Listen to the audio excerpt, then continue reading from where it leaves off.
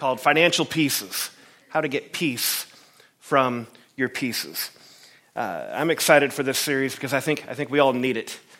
There's two types of people that got money, and you need this because you need to know how to handle it according to God's principles. And then the other type of people that don't got money, you also need this. You also need this. This is going to be good for everyone. I'm not qualified to talk on this subject because I'm rich. I'm not qualified to talk about this subject because I'm qualified to talk about what the Bible says. And the Bible is not silent on this topic, anything but. God is extremely relevant to every part of our lives, isn't he? Yes. There's no part of our lives where, God, this part God doesn't really say anything about. It's not true. There's nothing like that. Dave Ramsey, he's a great teacher on money. He says a great quote that I love. He says, money's fun if you got some. Turn to the person next to you, just to remind them that. Money's fun if you got it. Just tell them. Money's fun if you got it. In fact, I'd love to have a little bit of participation. I'd love to see a show of hands. How many of you would say that a little more money would be great? If you could have just a little bit more money, just to be honest, a little bit more would make it better. I don't quite have enough. If I had a little bit more, it would be better. Can I see a show of hands? Come on, get those hands up. Don't lie to me. Just a little bit more. That would be nice. Yes, just a little more would help me. All right. We're looking for more because our financial world isn't always whole. There's some pieces. And so we're looking for this just a little bit of more. And some of us have got there. We don't have peace in our finances. Some of us got there because of really, really stupid decisions. Anyone ever make some stupid money decisions? Yeah. My dad was on the front. He's like, yep, I sure did. I know a guy who was really excited about a deal. So his house, he bought the groceries, and he had a bottle of ketchup in his refrigerator. He had a backup bottle of ketchup in the cupboard. You got to have a backup bottle. But he went to the grocery store, and they had a sale on ketchup. Normally, a ketchup bottle was like $3 and something. This was like 75 cents a bottle. And so he bought 20 of them. And he brought them home and said, it's a great deal. Yeah, but all of them are going to go bad by the time you get through your bottles already. So he bought 20 bottles that, it was a total wash. It just was going to wind up going in the trash. That was a stupid decision. He couldn't even use it. You made some stupid mistakes, maybe. I have too. I had one real good one, but I already told that story in another sermon, so I can't use it. But we've all done some stupid things. So as we talk about finances today, I want to encourage you, no guilt. You've done something stupid. All right, that's cool. Your past doesn't define your today, and it doesn't define your future. We're going to go forward. There's no guilt, so just shake off the guilt. No guilt. We're not doing it. Let me give you an overview of what we're going to do in this series. Today I'm going to give a godly understanding of money. This is what the Bible has to say on money. If we're going to deal with money, we have to have a godly, biblical approach to money. So next week we're going to look at extremely practical ideas of how to get out of debt. And the week after that, I'll actually be talking about what do you do with the more? What's the more for? How do you can save, you can plan for the future, and there's things that the Bible says about these ideas, and that's what we're talking about in this. Let me show you why this matters. You may be asking, why is a preacher talking about money in church? Okay, let me tell you why. Because it's in the Bible. It's in the Bible. Proverbs 22:7 says, the rich rule over the poor, and the borrower is slave. Everybody say slave. The borrower is slave to the lender. The rich rule over the poor, and the borrower is slave to the lender. What a bold statement. You're in debt, you're a slave? That's a pretty bold statement for Scripture to make. And you may say, well, that's not true because I'm not a slave. Maybe you are. Maybe we are slaves when we're in debt.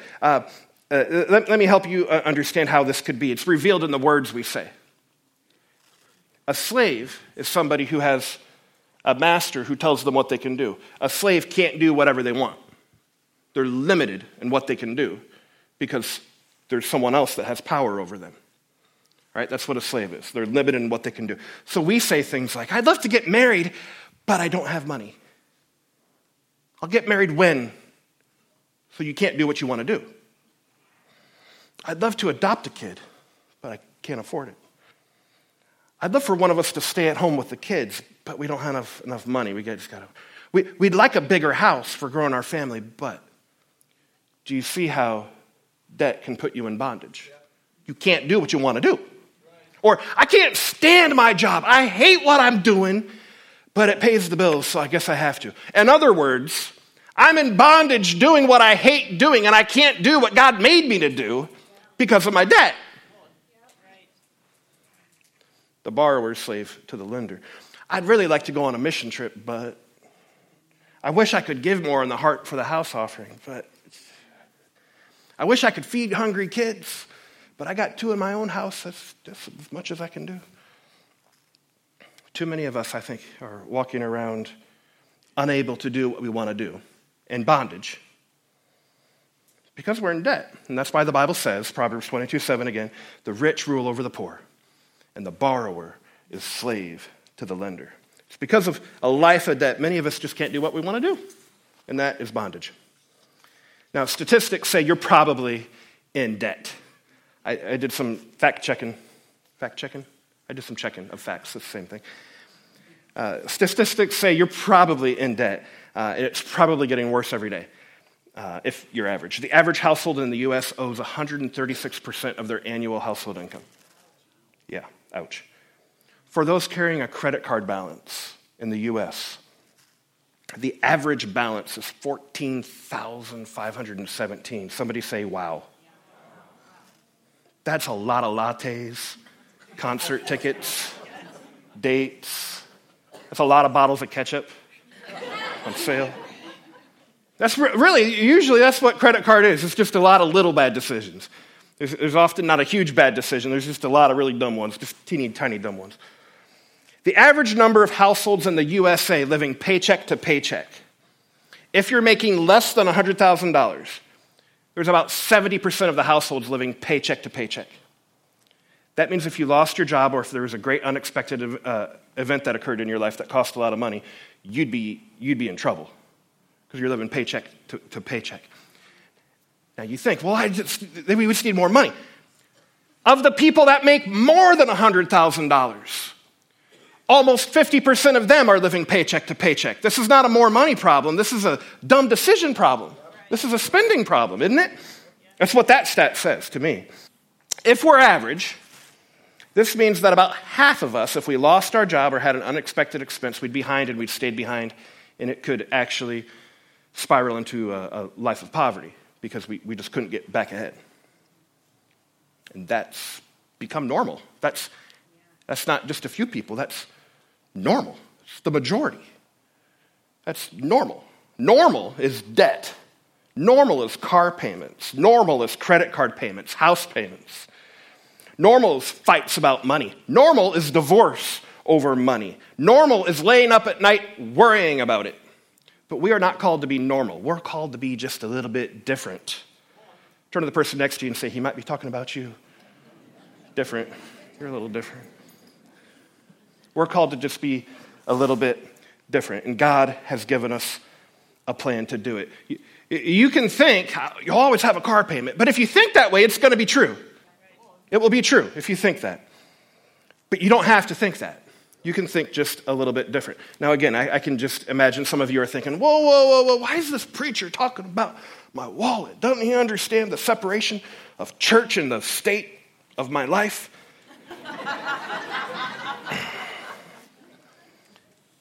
Listen, there's no such thing as a holy separation of church and anything in the life of a believer. No such thing. God wants in it all. He talks about all of it, and he wants in all of it if you let him. If you let him.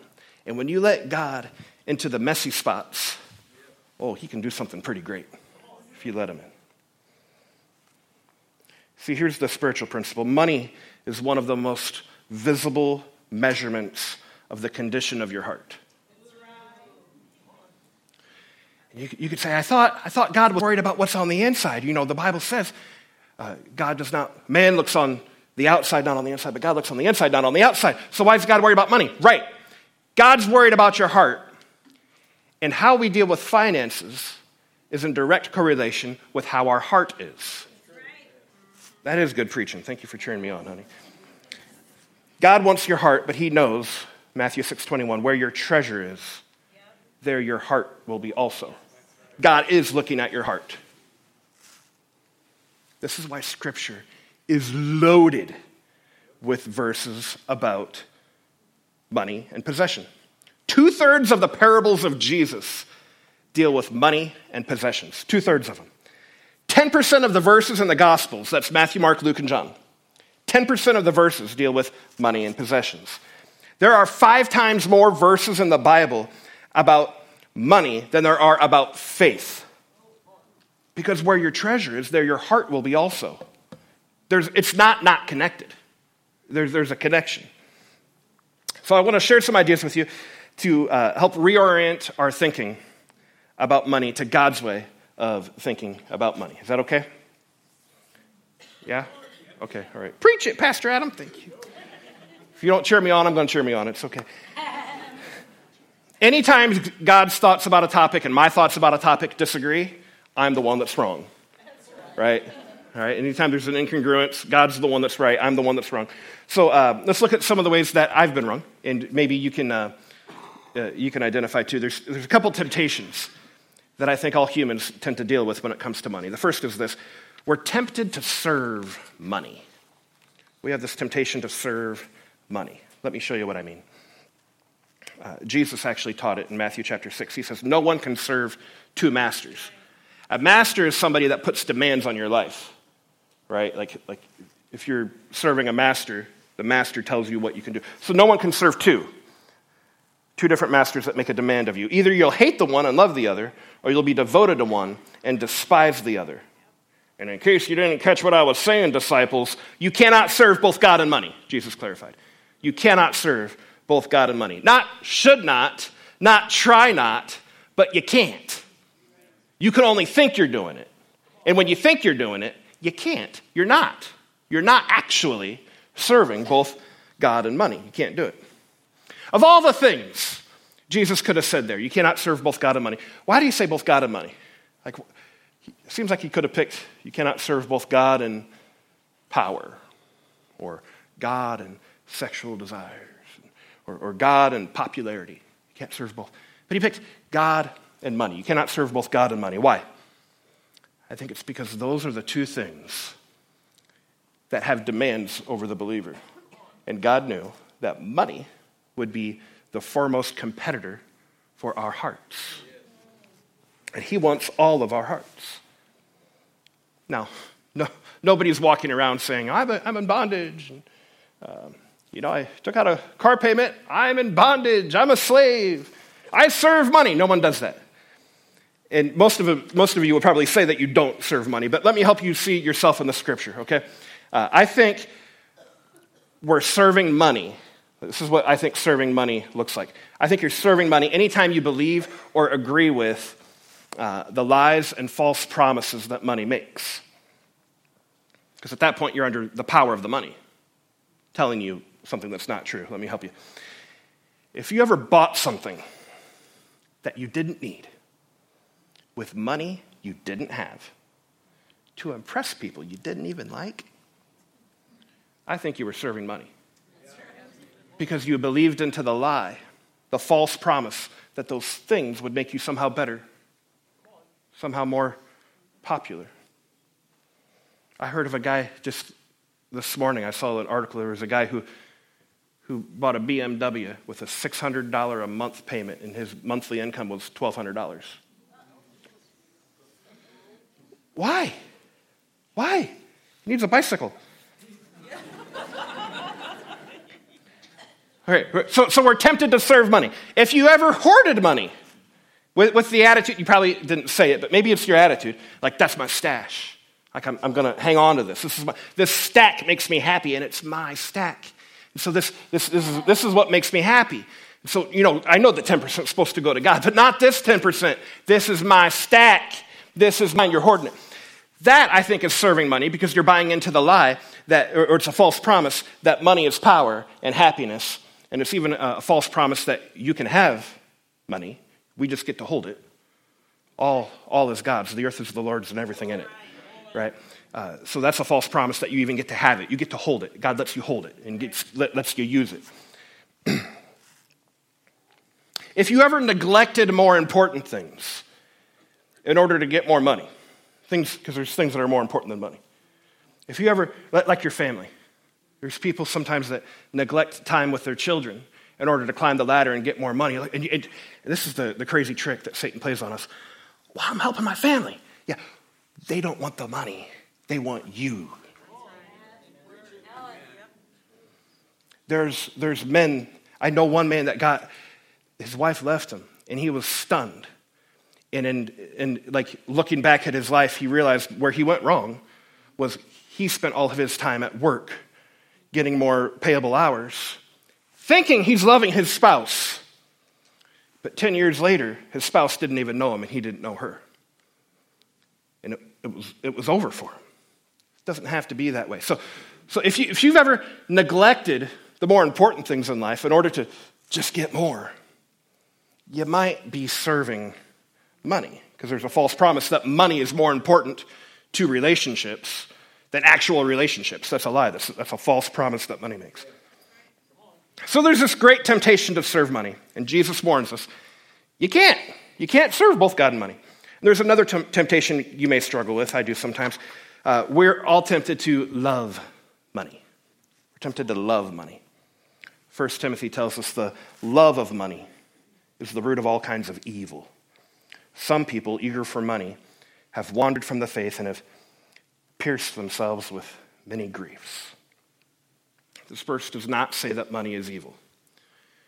Money love is the root of evil. That's right. It's the love of money that's the root of evil. Money itself is not good or bad. It's neutral. What you going to do with it? Right. You can use it for good or you can use it for bad.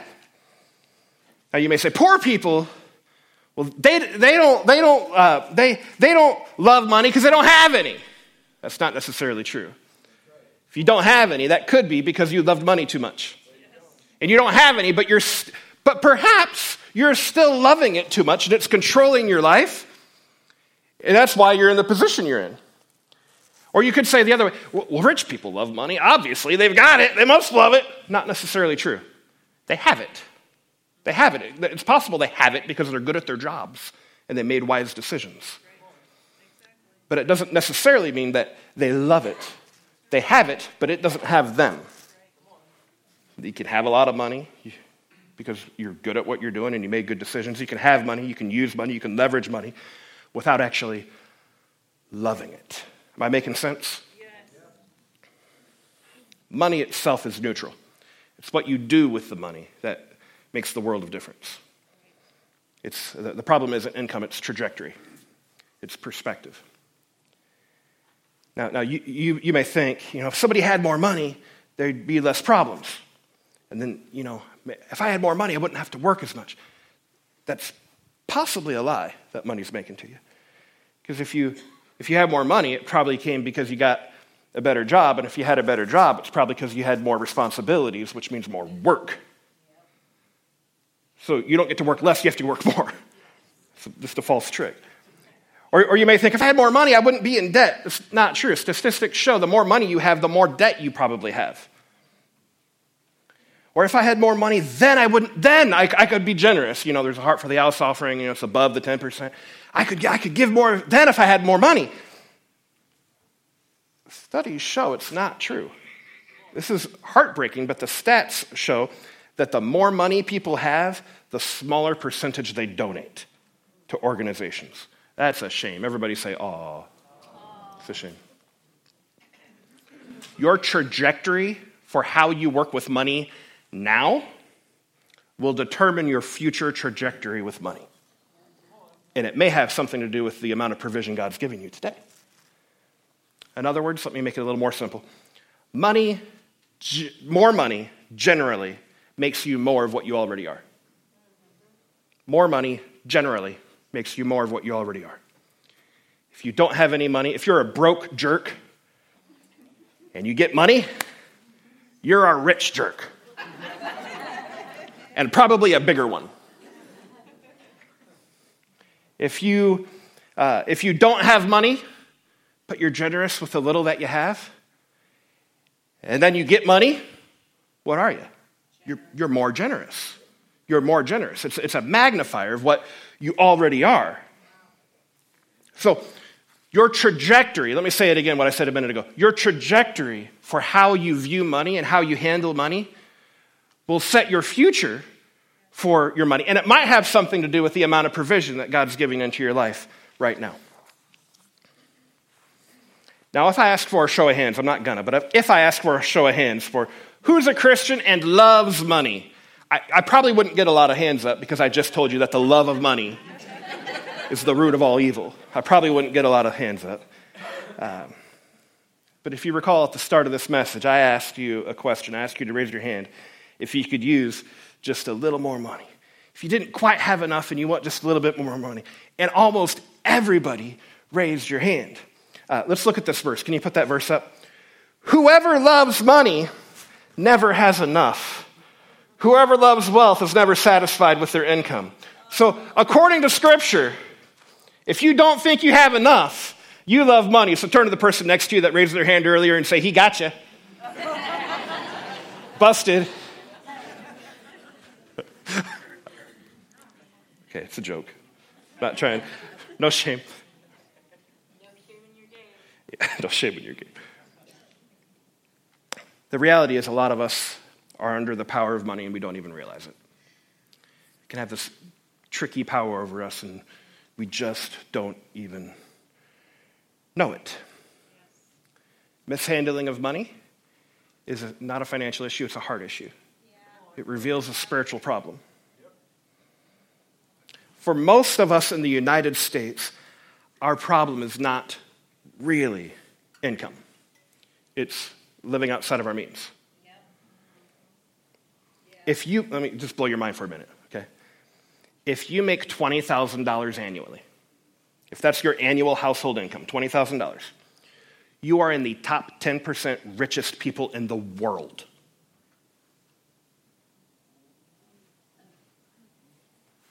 We're all blinging today, aren't we?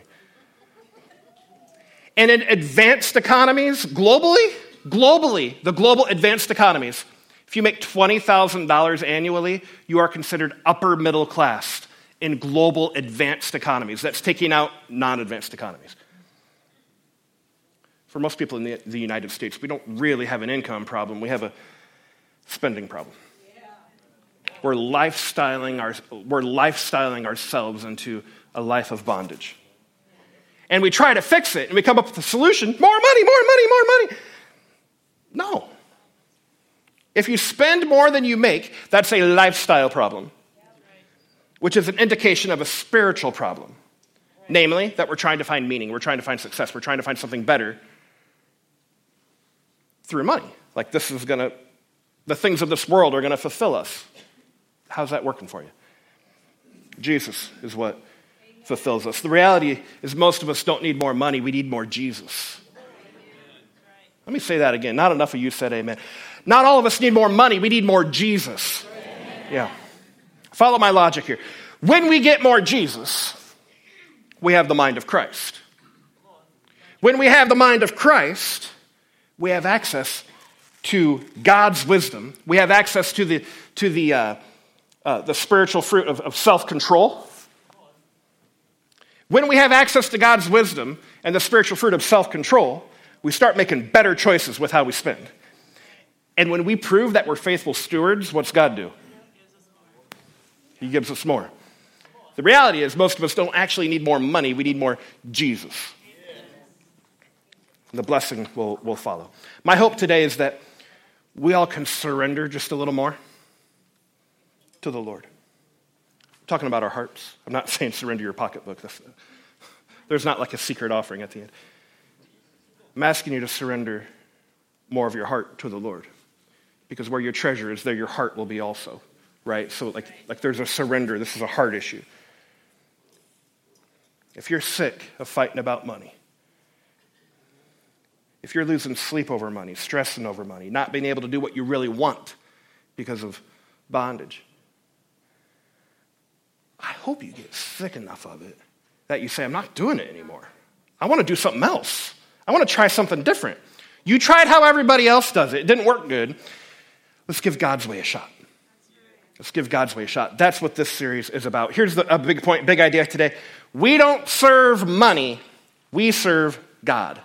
We don't serve money. We serve God. Craig Groeschel says it like this. He says, money serves us as we serve God. I don't serve money. It serves me.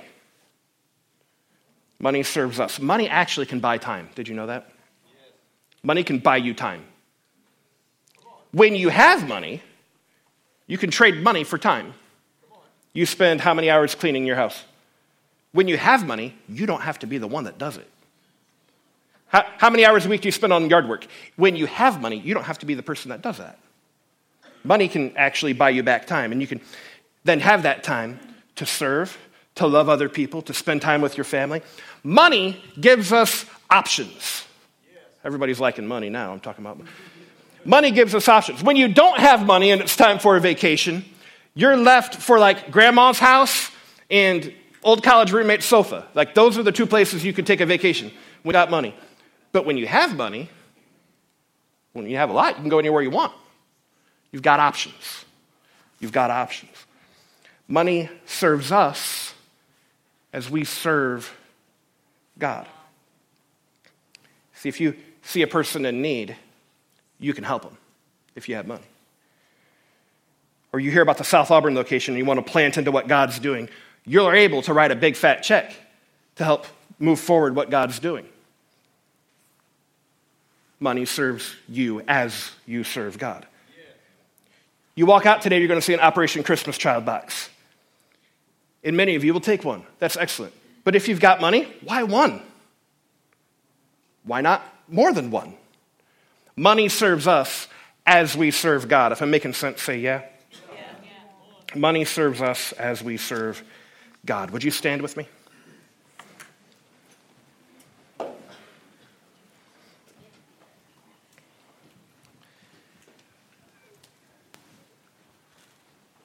That's my hope for all of us, that we can serve God faithfully. My hope is that we can be at a place where we're not stressing over money. And that's what this series is about. We're going to give you the tools you need to do it. But you have to start with understanding what God says about money and how he wants us to think about it. And you can get there. Just imagine if this verse was possible. Romans 13:8. The NIV says, let no debt remain outstanding. Yes. Can you imagine what your life would be like if that was possible for you? Let no debt remain outstanding. Or another verse, or the same verse in the NIRV says, pay everything you owe. What if we actually could do it? What if there wasn't credit card payments in your life? No more car payment, no more credit card payment. What if you're crazy enough, you don't even have a house payment, if you're crazy enough? Think about what you could do. Think about the generous life you could have. Think about how much time you would have with your family. Think about the things you could do to impact the world around you. If you're faithful in little ways, if you're faithful with the little ways God gives you little,